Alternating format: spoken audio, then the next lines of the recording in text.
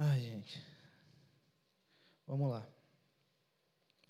Antes de pedir para você abrir a sua Bíblia, eu quero te preparar um pouco, porque talvez as coisas que eu fale, ou a base que deu origem a essa palavra, te escandalize um pouco.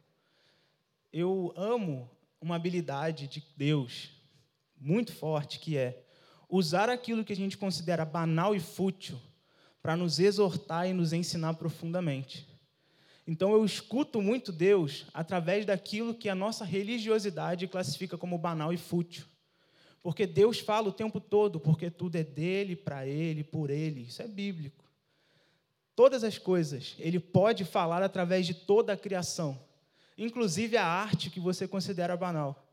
E Deus ama usar a coisa banal porque Ele ama usar as coisas loucas para confundir a nossa só doutrina, que a gente encaixa como sabedoria, para nos exortar a viver aquilo que Ele de fato quer. Então, não se escandalize. Tudo que eu vou falar aqui hoje começou com um meme. E eu não sei se você conhece esse meme. Se você não conhece, eu vou te dar a oportunidade de conhecer agora. Provavelmente vão falar mal da nossa igreja, mas já falam mesmo. Então, sim, nós teremos Igor Guimarães, advogado Paloma, abrindo o culto de domingo da Reformária. Então, por favor, Samara, apresente o meme às pessoas. Deixa eu tirar até o microfone daqui.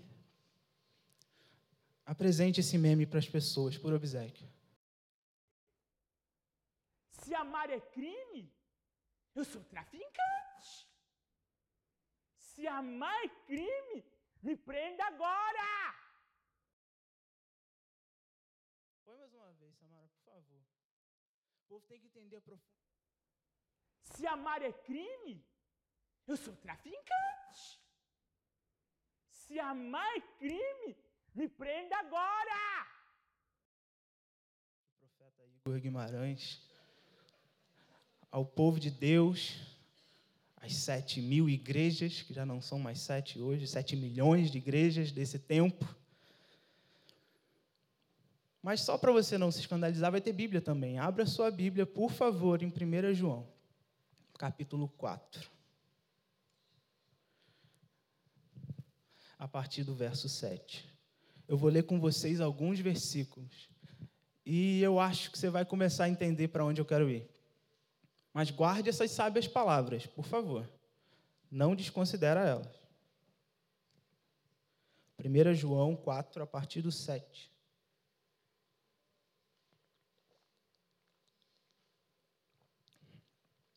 Amém? Acharam? Diz assim: Amados, amemo-nos uns aos outros, porque o amor é de Deus. E qualquer que ama é nascido de Deus e conhece a Deus. Aquele que não ama não conhece a Deus, porque Deus é o quê? Porque Deus é amor. Nisto se manifestou o amor de Deus para conosco, que Deus enviou o seu Filho unigênito ao mundo, para que por ele vivamos. Verso 10. Nisto está o amor, não em que nós tenhamos amado a Deus, mas em que Ele nos amou a nós e enviou o seu Filho para a propiciação pelos nossos pecados. Amados, se Deus assim nos amou, também nós devemos amar uns aos outros. Ninguém jamais viu a Deus. Se nos amamos uns aos outros, Deus está em nós, e em nós é perfeito o seu amor. Nisto conhecemos que estamos nele, e ele em nós, pois que nos deu do seu Espírito. E vimos e testificamos que o Pai enviou seu Filho para Salvador do mundo. Qualquer que confessar que Jesus é o Filho de Deus, Deus está nele, e ele em Deus. Eu vou ler esse versículo de novo. Qualquer que confessar que Jesus é o Filho de Deus, Deus está nele, e ele em Deus. Verso 16. E nós conhecemos e cremos no amor que Deus nos tem. Deus é amor, e quem está em amor está em Deus, e Deus nele. Nisto é perfeito o amor para conosco, para que no dia do juízo tenhamos confiança, porque qual ele é, somos nós também neste mundo. No amor não há temor, Antes, o perfeito amor lança fora o temor, porque o temor tem consigo a pena, e o que teme não é perfeito em amor. Nós o amamos porque ele nos amou primeiro. Se alguém diz, eu amo a Deus e odeia seu irmão, é mentiroso. Pois quem não ama a seu irmão, ao qual viu, como pode amar a Deus a quem não viu? E dele temos este mandamento, que quem ama a Deus, ame também a seu irmão. Feche seus olhos. Meu Pai, eu quero te agradecer por tudo que o Senhor já fez aqui até agora, tudo que o Senhor já ensinou, já ministrou. E eu quero começar também te pedindo perdão. Perdão porque ignoramos a Tua voz, porque nos consideramos santos demais para ouvir a Tua voz em coisas banais, Pai. Obrigado porque ainda assim o Senhor nos exorta, nos ensina a amar, que sejamos condenados e procurados por amar, Pai. Mas não amar com a nossa vontade, do nosso jeito, mas amar como o Senhor ama, Pai. Que sejamos dignos de, assim como o Seu Filho foi, sermos condenados por amar, Pai. Em nome de Jesus. Amém. Cara, o que eu vou compartilhar com vocês hoje é uma palavra que surgiu no Leme. A gente tem falado de Leme aqui constantemente, sei lá, já estamos há 4 meses tendo os Lemes, desde a volta dos Lemes. E o Leme tem sido bênção demais. Reuniões nas casas, as pessoas se sentem mais à vontade, conversam, se abrem, tiram dúvidas, oram umas pelas outras, se tornam amigos, criam laços, alianças. E isso faz muita falta. A gente quer ser igreja sem participar um da vida do outro. Ah, então o irmão da igreja vai se meter na minha vida? Não. Vocês vão andar juntos, caminhar juntos, ser aconselhados, exortados. O problema é que, às vezes, você está empurrando para a conta do pastor algo que não é da conta dele. Se você andasse em comunhão com os irmãos, desabafar, orar junto, isso já seria suficiente para muitos dos problemas que você quer sobrecarregar os pastores. E foi dentro do ambiente de Leme que ele começou a nos exortar. Ele já tem nos exortado lá no Leme da Hermitage sobre amar, sobre o nosso papel para com a igreja, de receber pessoas, amar pessoas, abrir os braços e abraçar pessoas. E a gente tem se sentido de verdade movido para isso. E em uma quarta, Deus me ministrou essa palavra. O que eu compartilhei com eles aquele dia, vou compartilhar com vocês, é uma exortação que Deus me fez. Eu faço parte do que eu vou falar aqui. Essa exortação foi, antes de tudo, para mim. Para eu, Felipe. Porque eu vi esse vídeo, eu vi esse meme, e eu já vi esse meme várias e várias vezes, e nunca liguei para isso. Mas em um momento, depois que eu terminei de ver esse meme, Deus só me fez uma pergunta. Você seria preso agora por amar? Você seria digno de ser condenado por amor? E eu não consegui responder que sim. Eu não consegui.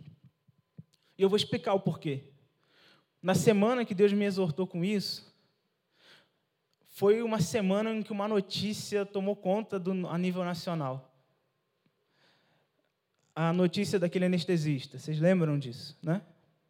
O anestesista que estuprou a mulher grávida enquanto ela estava ali com a barriga aberta e anestesiada e dopada. Você lembra dessa notícia?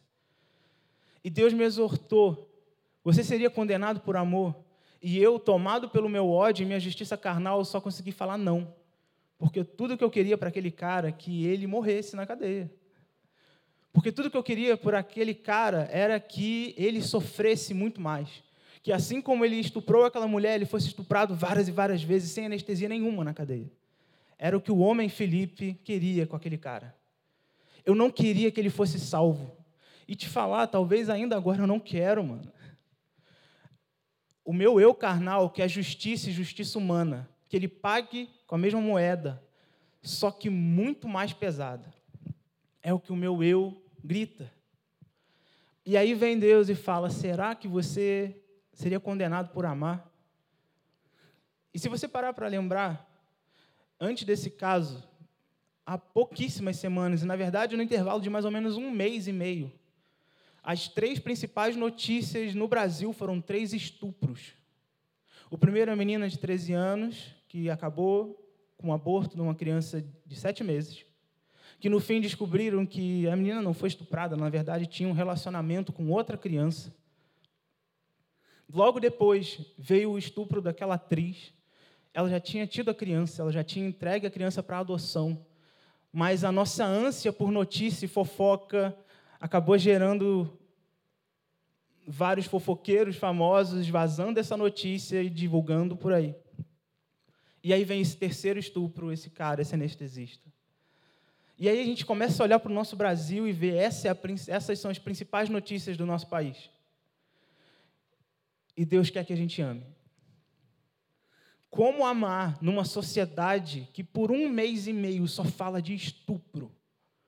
Como uma mulher consegue amar ao próximo numa sociedade onde por 1 mês e meio as principais notícias eram estupros? Como amar ao próximo se você não consegue sair sem medo de casa? Se as mulheres saem de casa e saem preocupadas, porque a qualquer momento um cara anormal pode estuprar ela. Porque esse é o cenário do nosso país. Mas Deus vem e exorta dizendo, será que você é capaz de amar? O Felipe humano só consegue falar não. Não sou. Eu não sou. Eu só sou capaz de odiar esses caras. Eu só sou capaz de odiar o fofoqueiro que vazou a notícia. Eu só sou capaz de odiar o anestesista. Mas eu tenho que me lembrar o que a palavra fala, mano. E isso me confronta, me exorta. E assim como eu abri a palavra no Leme falando, essa exortação começou comigo, Deus falando comigo, e eu não tenho algo para finalizar de bom. Porque isso ainda está me machucando. É a mesma coisa que eu vou compartilhar com vocês. Nós servimos a um Deus que, assim como lemos em 1 João 4, diz que Ele é o amor. Ele é o amor. E se você parar para ver a história do que o amor fez na terra, Cristo, o amor em carne fez, foi andar com os piores, se entregar por todos. Se permitiu ser condenado por amar, não somente nós aqui, mas inclusive aquele anestesista. Isso me confronta demais, velho. Eu não consigo amar aquele cara como Cristo amou a ponto de me entregar para que ele seja alcançado. Eu não consigo, cara. E isso me dói porque eu tenho que mudar isso. Eu tenho. Ah, então você quer que ele seja solto, liberto? Não, é justo ele pagar pelo que ele fez.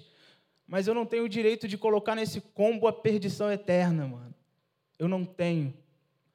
Eu não tenho o direito de orar para que ele morra. Eu tenho que orar para que a graça o alcance. Mas eu não consigo. Eu não consigo, no meu tempo devocional, virar e falar, Deus, alcança naquela cela aquele cara. Eu não consigo. Porque eu, Felipe, não quero que ele esteja na nova Jerusalém eterna do meu lado. Mas quem sou eu para escolher quem vai ser salvo? Quem sou eu? Essa semana eu estava vendo uma entrevista de um especialista em... Como é que era a especialidade dele? Psicologia comportamental, se eu não me engano. Ele estava analisando exatamente esse crime, o momento que esse cara foi preso.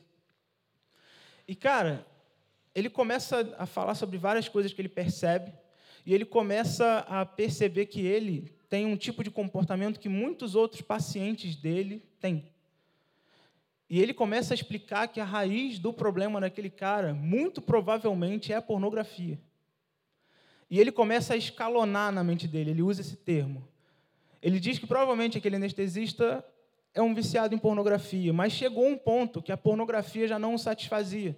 Então ele começa a ver vídeos cada vez mais pesados, só que chega um ponto que nem os vídeos se satisfazem. E o que ele faz? Ele migra para o ato. E até chegar naquele ponto.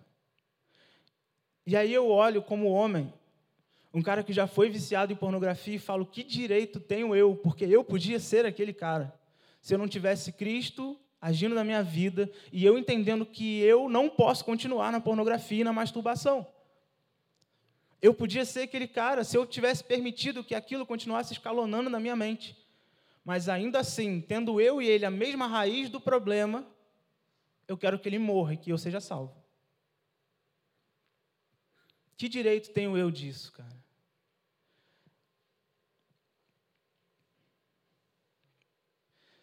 Romanos 8 diz que não há mais condenação sobre nós.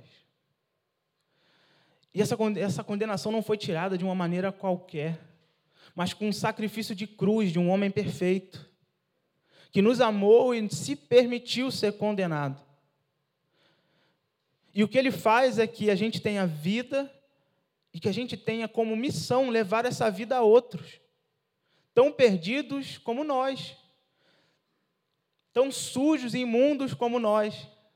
Só que a gente alcança isso, a gente alcança a salvação, e a partir daí a gente não quer que o outro seja alcançado, a gente quer que o nosso grupo íntimo seja alcançado.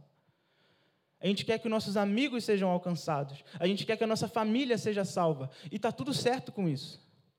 Mas o problema é que eu não sou sommelier de salvação. Eu não estou fazendo curadoria da Nova Jerusalém para escolher quem vai estar lá e quem não vai. Só que é assim que eu me porto. Eu olho para o meu grupo de amigos e eu entendo o pecado deles. Foi o que eu falei para o pessoal no Leme. Eu olho o pecado de vocês e eu me compadeço. Porque eu amo vocês. Eu amo estar com vocês. Eu entendo o pecado de cada um dos meus amigos. Eu abraço, eu choro junto, eu oro junto. Mas o pecado daqueles que eu não gosto, o pecado daqueles que eu não acho digno, esse eu não apoio, esse eu não quero. Sabe o que é louco? Eu já tive a experiência de, por um momento, ainda em Volta Redonda, discipular um homicida confesso. Ele, em Minas, cometeu um crime, matou um cara numa briga de bar e fugiu para Volta Redonda. E eu tive uma oportunidade de abrir um grupo, uma célula lá na casa dele, de evangelizar esse cara e de sentar com esse cara, ele falar como ele planejou todo o assassinato, como ele fez, como ele executou. E eu tive a oportunidade de falar para ele que ele tinha que se entregar, se sujeitar à lei dos homens. E eu vi ele fazendo isso. Mas o louco é que ele me contando daquele homicídio, só pelo fato de eu conhecer e me compadecer minimamente por aquele cara, aquilo não me ofendeu. No fim, ele voltou para Minas, ele se entregou, ele cumpriu mais alguns anos de pena, saiu por bom comportamento e hoje está livre. Só que eu olho e vejo como a minha balança está desregulada. Para esse cara eu quis a salvação, mas para outros eu não quero. Para esse homicida confessa, ele tirou a vida de uma pessoa. Salvação, porque esse eu conheço. Mas a gente vê notícias e notícias, a gente é decepcionado por parentes, por pessoas, e fala, não, para esse não. Esse não tem o direito de ir para Nova Jerusalém comigo, esse não tem o direito de passar a eternidade comigo.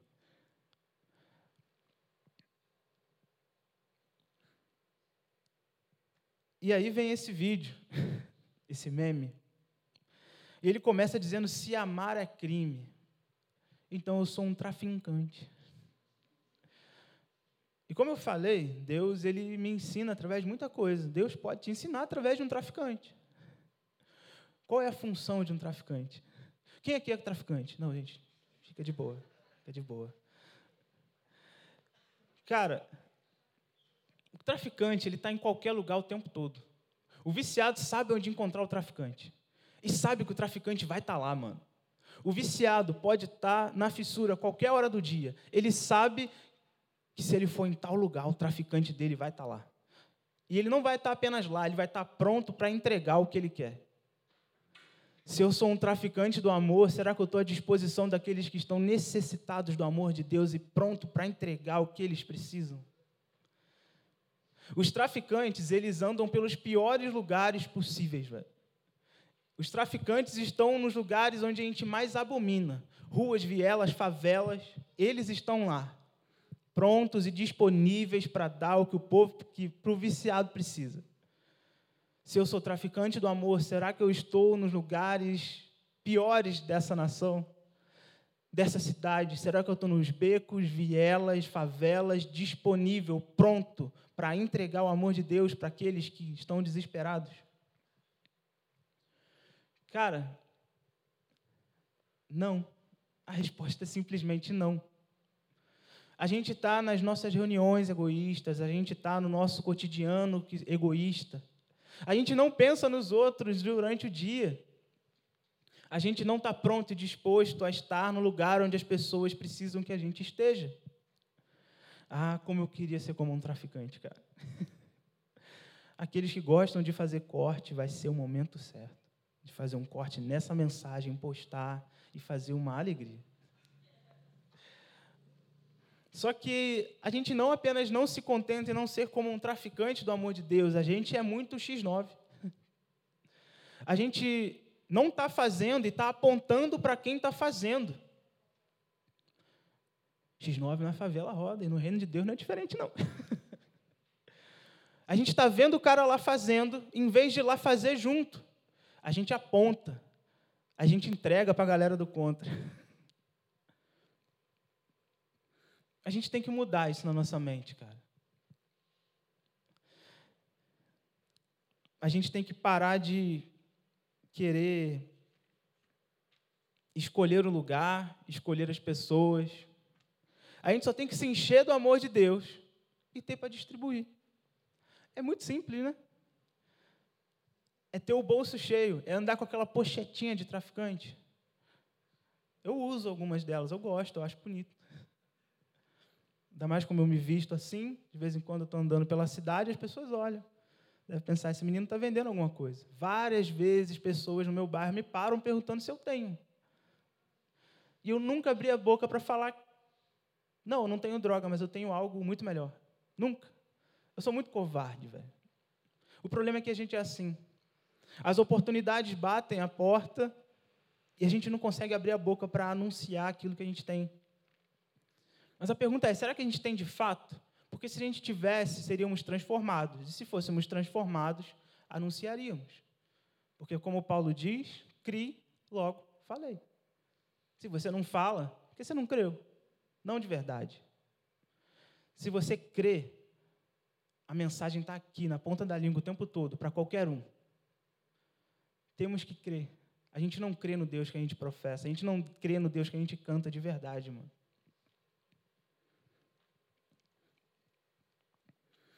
Efésios 2, de 1 a 10. Abra a sua Bíblia, por favor, nesse texto. Efésios 2, a partir do verso 1.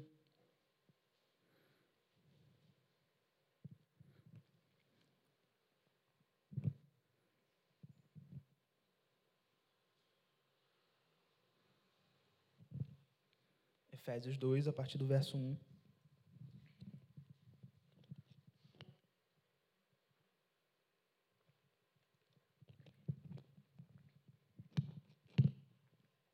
Desculpa. Efésios 2, a partir do 1.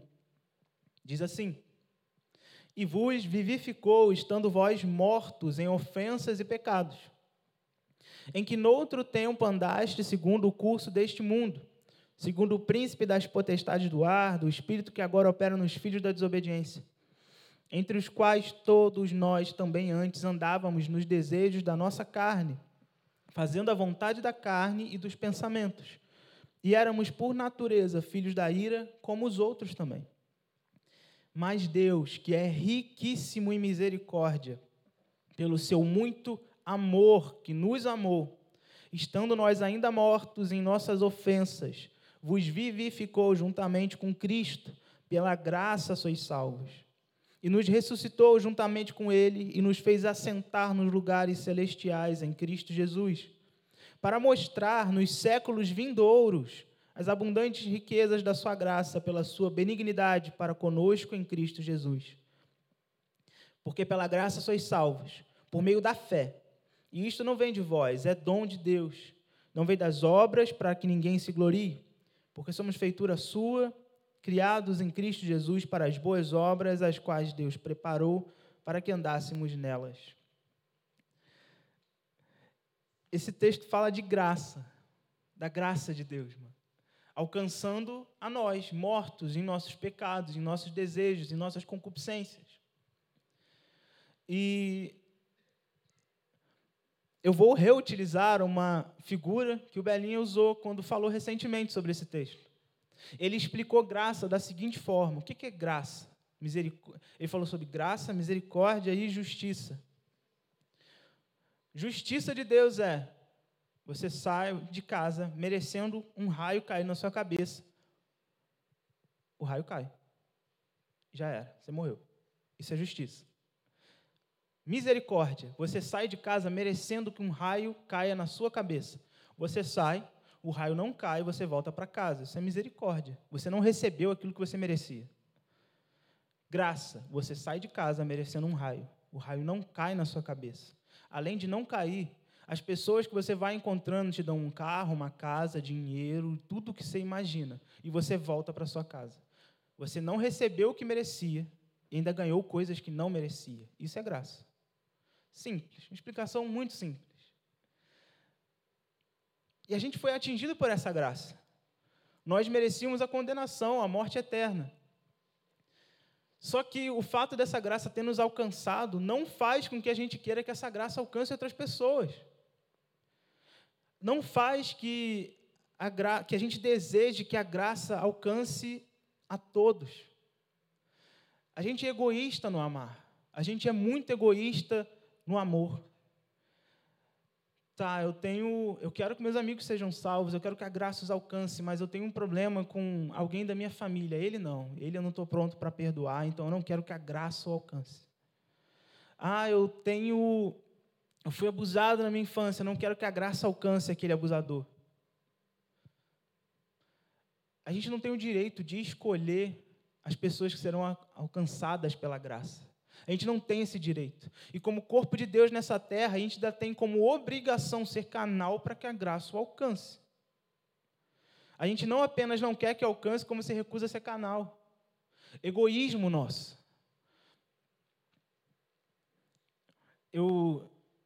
Pensando nisso, eu comecei a imaginar um cenário. Eu sou do Boas-Vindas, eu sou líder, e minha esposa é líder do Boas-Vindas aqui na igreja. O que é o Boas-Vindas? Quando você chega, tem gente ali na frente.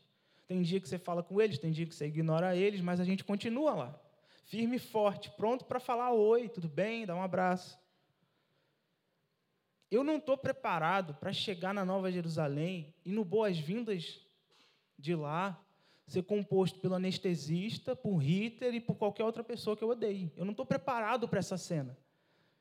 Mas e se a graça alcançou esses caras e eles estão lá?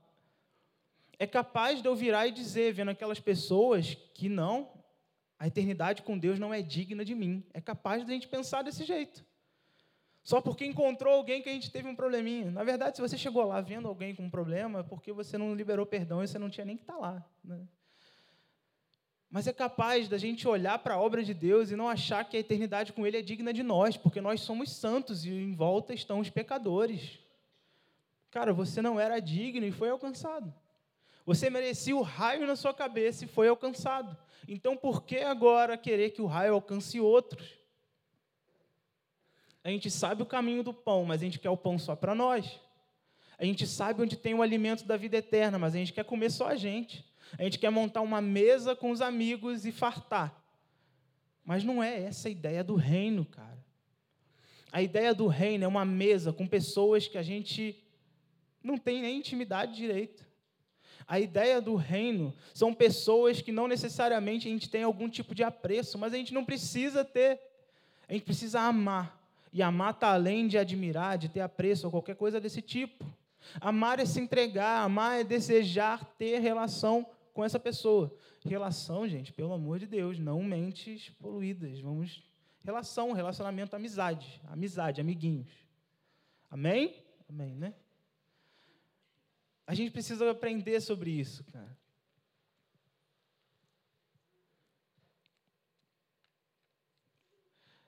Agora eu quero, para caminhar para o fim, falar sobre algumas coisas. Talvez eu te ofenda agora mais intimamente, porque eu sou um cara muito sincero. Quem me conhece sabe que eu falo coisas na sua cara, tranquilamente. Se eu vejo que você está andando errado, eu vou falar com você. E, às vezes, eu olho para a nossa realidade como igreja e eu fico muito preocupado. Há pouquíssimos cultos atrás, no louvor final, Jean foi tomado por Deus totalmente, para trazer uma verdade a nós. Ele disse que se ele chegasse aqui com a bandeira de qualquer país da África, provavelmente todos nós o aplaudiríamos, apoiaríamos a missão dele. Mas ele se sente vocacionado, e de fato o é, para um outro tipo de nação, um outro tipo de povo. A nação LGBTQIAP+. E ele falou o seguinte: se ele entra aqui com a bandeira do arco-íris, a maioria de nós olharia torto para ele, condenaria ele. E, cara, isso é fato. Isso é fato. A gente quer que a graça e a salvação alcance somente aqueles que estão no nosso padrão, somente aqueles que têm a nossa vida, a nossa vivência. A gente está escolhendo os pecados que são dignos de salvação. Mas, cara, sabe qual é a diferença do pecado dessa galera e da nossa? Nenhuma. O seu desejo carnal, hétero, é igual ao desejo carnal deles. O que pode te diferenciar é que você, hoje, escolheu não mais atender ao seu desejo carnal. Isso não te faz melhor que eles. Só faz com que você entenda. Você foi atingido por uma verdade primeiro. Anuncie. Ah, mas eu não sei falar com essa galera. Eu e Jean, a gente lá em casa, a gente bolou um treinamento especial para te ensinar a falar com a galera LGBTQIAP+. É muito simples, eles vão chegar aqui na igreja, você vai virar para eles e vai falar, oi. Tudo bem?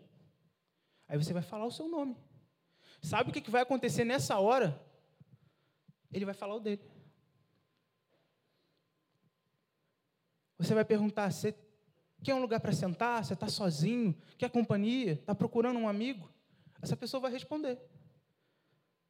Aí se ela falar, não, eu queria um amigo para sentar junto. Você vai lá e senta com essa pessoa. Ou a pessoa pode falar, não, eu vim aqui por um amigo me convidou, meu amigo é fulano. Aí você vai lá e mostra para onde está fulano. Mistério de Deus, né? É assim que você fala com esse povo, é difícil, né? Complicado, mano, precisa de um dialeto.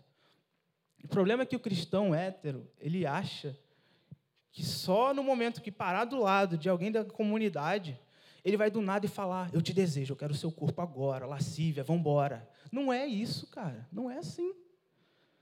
Não é assim, mano. A gente tem isso na cabeça. Que eles vão tirar do bolso purpurina, jogar na gente e pronto, virou. Cara, não é isso, mano. A gente é muito ignorante, velho. A gente pega a nossa noção preconceituosa e transfere, às vezes, para a palavra.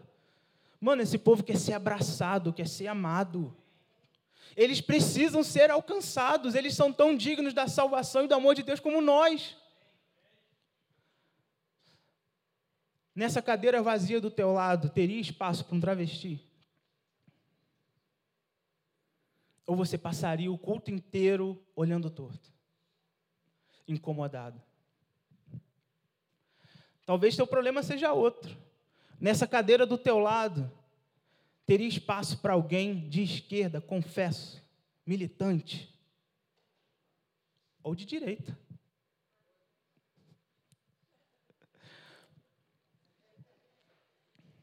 A gente carrega muito preconceito. Nós somos uma igreja, eu não digo só a nível reformário, eu digo a nível mundial, nós somos preconceituosos, sexistas, homofóbicos, machistas, nós somos. E o pior, a gente tem usado a Bíblia para isso, cara, está errado. Está na hora da gente se preocupar em amar esses indivíduos, seja quem for, seja a opinião que eles tenham. Ah, mas eu não sei o que falar, eu não sei o que pregar. Cara, entenda uma coisa, nós somos corpo de Cristo. No corpo existem diversas partes que abraçam, que tocam, que trazem acolhimento. Uma só que anuncia, que é a boca. Talvez você não seja a boca, mas você é o braço, a pele. Abrace, faça com que esse indivíduo, seja qual for, eu estou falando de indivíduo não por causa da comunidade, porque eu falei de direita, esquerda, falei de tudo. Talvez você só precise fazer com que essa pessoa se sinta acolhida e recebida. E aí Deus vai levantar Jean para falar com o povo, vai me levantar para falar com outro, anunciar uma mensagem específica para alcançar essa galera. É muito simples. É a igreja agindo como corpo. É isso que a gente tem que fazer. Mas o problema é que se amar é um crime, a gente não vai ser condenado por ele. Se amar é crime, a gente não está nem sendo procurado por isso, cara. A gente não pode nem dizer que é foragido por amar, porque a gente não ama. A gente não ama. Deus quer que a gente comece a amar, mano. Amar. A gente pega 1 Coríntios 13 e acha lindo, sensacional, maravilhoso. A gente pega aquilo e acha que só está reservado para casamento, para fazer votos. Eu mesmo já fiz casamento pregando em 1 Coríntios 13, está tudo bem. Mas eu não posso esquecer que 1 Coríntios 13 começa e termina com um alerta. Se você não tiver amor, não adianta ter dons, profetizar ou fazer qualquer tipo de coisa. Sem amor não tem valor. Você pode ser o maior profeta dessa igreja, ou dessa terra, ou dessa nação. Se você não ama, a tua profecia não tem valor algum. Você pode ser o melhor pastor, o melhor pregador. Se o teu dom não é acompanhado por amor, não tem valor. Só que a gente pega 1 Coríntios 13 e usa como uma régua para medir quem a gente ama mais ou menos, e não é isso. A ideia é ame a todos, cara. Ame, ame. E sabe o que eu acho mais sensacional desse meme? Eu acho que Deus, ele tem um departamento na Nova Jerusalém, chamado, que ele tem, esse departamento tem anjos especializados em ver formas de nos confrontar com coisas banais. Ele pega um humorista, Igor Guimarães é gay, confessa, é gay, assumido. Ele inspira esse cara a criar um personagem que é um advogado. E esse personagem advogado grita, se amar é crime, então me prenda. Se você volta o texto que a gente leu em 1 João, nós lemos o 4. Se você ler o 2, a partir do 1, você vai ver uma realidade sendo falada. Nós temos alguém que intercede por nós, um advogado, Cristo. Agora imagina que em vez do Igor Guimarães aqui, tenha Cristo, dizendo, se amar é crime, eu serei condenado por amar vocês. Ele não apenas disse isso, fez-se como homem, viveu isso na pele. Ele se permitiu ser condenado por nos amar. Amar a você, amar aqueles que você odeia, amar aquele anestesista, amar toda a comunidade LGBTQIAP+. Essa sigla está ficando um pouco grande. Mas não tem problema, a gente vai honrar, a gente vai falar certo, que eles merecem respeito. E aí esse advogado que intercede, advoga pela nossa causa, imagina num julgamento, você está lá para ser condenado. Vem o teu advogado e fala, faça como eu, seja condenado por amar. Aquele que você quer que te defenda nos teus preconceitos, só está falando, ei, para com isso, joga fora as tuas opiniões, a tua religiosidade, ame o próximo. Esse advogado, quando perguntado, lá em Mateus 22, por um fariseu, qual é o principal mandamento? Ele pega todos e diz, são 2. Amar a Deus acima de todas as coisas e ao teu próximo como a ti mesmo. O advogado pega toda a constituição de um reino, resume em 2 mandamentos e fala, viva isso, e eu vou defender a tua causa. Você vai ser parecido comigo. É como se Jesus, naquele momento, fosse um advogado como qualquer um aqui. Não que qualquer um aqui seja advogado, mas você, como advogado, você pega toda a Constituição do nosso país e resume ela em 2 únicos pontos e fala, viva isso.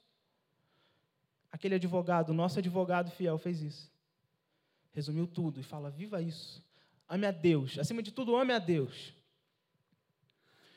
Amar a Deus acima de tudo é bíblico, não é discurso político, tá, gente? Pelo amor de Deus. Ame a Deus acima de tudo. E depois faz o quê? Ame ao próximo como a ti mesmo. A gente precisa entender que se amar é crime, a gente aqui tem que ser condenado por isso, cara. Se amar é crime, eu quero que a polícia desse mundo esteja atrás de mim falando, você é um foragido por amar. Eu quero carregar, eu quero que na minha ficha esteja isso, condenado por amar ao próximo. E eu preciso, cara. Eu ainda tenho dificuldade. Eu ainda sou egoísta, ainda sou sommelier de salvação. Eu preciso mudar. E eu quero encerrar esse culto orando junto contigo, mas me fazendo parte disso, cara. Será que se amar é crime, seremos condenados por ele? Será que estamos sendo procurados por amar? Será que estamos traficando amor a tempo e a fora de tempo? Será que estamos formando uma geração viciada no amor? Para fechar, eu quero te confrontar em mais uma imagem, uma ilustração. Imagina a Cracolândia. A Cracolândia, todo mundo já ouviu falar da Cracolândia? Na TV, em algum momento. Cracolândia, em São Paulo, é basicamente uma rua gigantesca, com pessoas que têm uma única coisa em comum, o vício no crack. Naquele lugar você encontra todo tipo de gente, mendigo, rico, pobre, tudo está lá. Gay, hétero, está tudo lá. Só uma coisa liga todo esse povo, o vício no crack. Se eles quiserem, lá tem traficante disponível, vendendo mais e mais. Agora Deus quer te exortar com a Cracolândia. Imagine se todo aquele povo estivesse reunido não pelo crack, mas pelo amor de Deus. Imagine que, em vez de traficantes, estivéssemos eu e você prontos o tempo todo para entregar mais do amor de Deus para aquele povo viciado. Imagine que o amor de Deus fosse capaz de reunir em ruas, em praças, em vielas, um povo sedento por mais e por mais e por mais. Se você pega histórias da Cracolândia, você vai ver pessoas que largaram empregos, vida e tudo por aquele vício. Imagina se o vício desse povo fosse o amor de Deus, cara. E se a gente começasse a largar tudo em prol do amor de Deus, se a gente começasse a abrir mão das nossas opiniões, nossos achismos, nossa religiosidade, para andar como um corpo unido, vivendo de casa em casa em prol do amor de Deus. Isso se chama igreja primitiva, e é o convite que Deus quer nos fazer. Voltem àquilo que eles deram. A igreja que se reunia nas casas e que vivia nas casas, a igreja que vivia 24 horas e não de domingo a domingo, não de domingo em domingo. Uma igreja com um povo que se conhecia, mesmo um povo muito diferente, porque Pedro e João não tinham nada a ver um com o outro, cara. Mas eles tinham uma coisa em comum que era muito mais forte que qualquer opinião ou escolha: Cristo. Que o amor de Deus seja o elo que nos une a todos aqueles que nós temos algum tipo de preconceito, temos algum tipo de rejeição. Que o amor de Deus seja suficiente para que você engula a tua opinião política, engula a tua opinião ideológica e ame o irmão que está do teu lado. Foi para isso que Deus te vocacionou. Foi para isso que Deus te colocou nesse lugar. Foi para isso que Deus gerou a igreja, mano. Eu queria orar. Você pode se colocar de pé?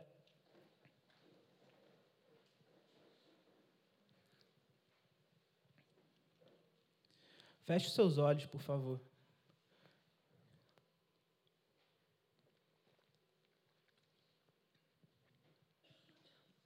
Feche os seus olhos e você comece uma oração individual enquanto isso. Como é que tem sido o teu amor pelo próximo? Como é que tem sido o teu amor? Teu amor tem sido condicional? Teu amor tem ficado debaixo de condições, de padrões? Você tem feito escolhas de quem você quer amar e quem você não quer, de quem é digno do seu amor e de quem não é? Cara, Deus está falando chega para isso. Deus está dando um basta nisso. Ele não quer mais que a gente se ache no direito de escolher quem deve, quem é digno, quem é merecedor de amor de Deus e salvação. Ele não quer mais isso.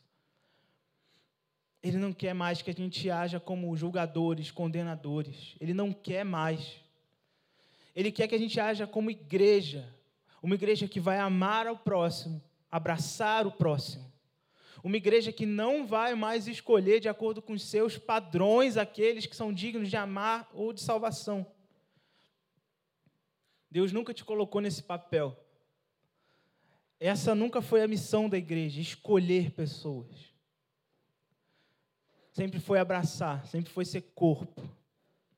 Meu Pai, eu quero começar essa oração te pedindo perdão, Deus.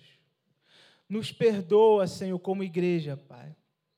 Nos perdoa porque nos dizemos seu corpo, mas escolhemos ainda quais partes são dignas, Pai.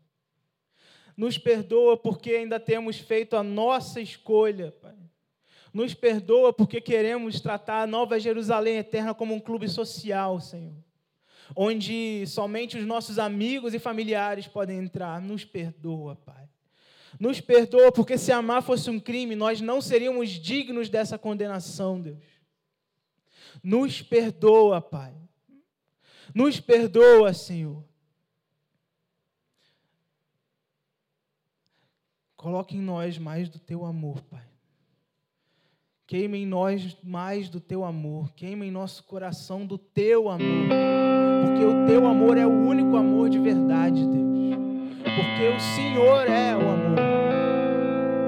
Queremos amar como o Senhor nos amou, Deus. Nós éramos indignos. Nós só merecíamos a morte, mas o Senhor disse, vocês agora têm vida.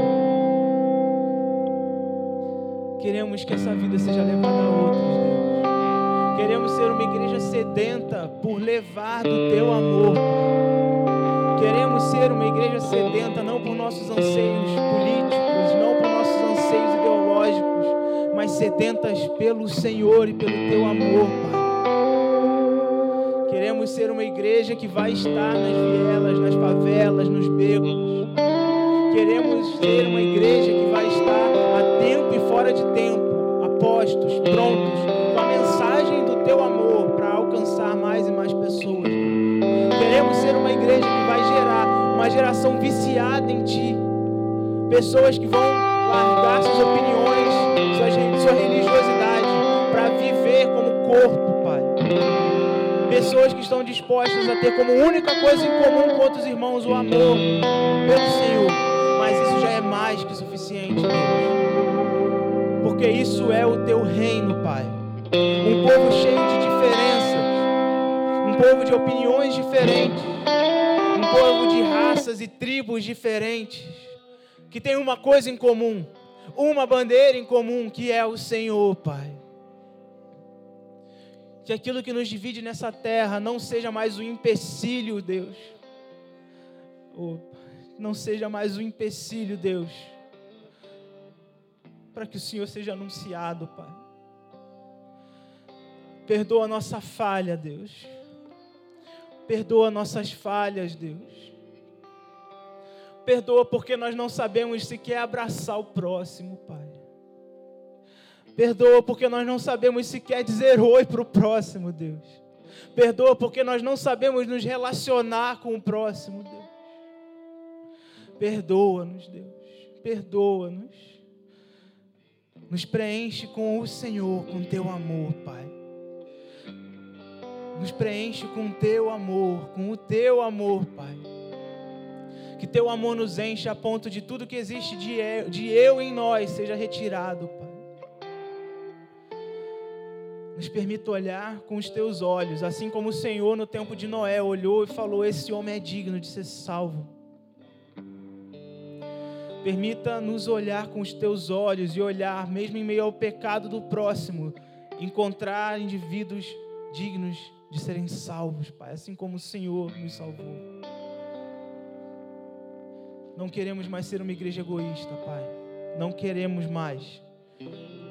Não queremos mais ser a meretriz que só se relaciona por interesse, Deus. Queremos ser noiva pura, santa. Queremos ser noiva e não meretriz. Não queremos mais ser direcionados pelo nosso interesse, por aqueles que podem nos dar algo em troca, Deus. Não queremos, Deus. Queremos ser noiva, que anseia pelo noivo e que anseia que o casamento esteja cheio, Deus. É esse o nosso anseio, que esse seja o nosso anseio, Deus. Que queime em nós o teu amor, que queime em nós o teu amor, Deus. Que queime em nós o teu amor, Deus. Que queime em nós o desejo de te anunciar, Deus. Que queime em nós o desejo de anunciar o teu santo e maravilhoso nome, Deus. Essa é a oração que nós temos como igreja, Pai. Perdoa o nosso tempo de preconceito. Não somos mais ignorantes quanto a isso, Pai. Não somos. Não somos. Não somos mais ignorantes quanto a isso, Deus. Nos coloca em posição para levar do Teu amor, Pai. Não queremos só orar isso de boca para fora. Nos coloca em posição de ser a vida, de exemplificar, de viver tudo que temos orado aqui, Deus. Nos coloca em lugares para isso, Deus. E levanta homens e mulheres aqui com palavras específicas a povos específicos. E eu não digo necessariamente povos e nações geográficas. O Senhor, o Teu plano nunca foi sobre geografia, Deus. O Teu reino nunca foi geográfico, Pai. Sempre foi sobre pessoas, Deus. Sempre foi demografia. Que a gente pare de ignorar as nações que estão ao nosso lado, Deus. Que a gente pare de ignorar e desprezar as nações e os povos que estão do nosso lado, Deus. Que sejamos a luz queimando o Teu fogo em meio a esses lugares, Deus.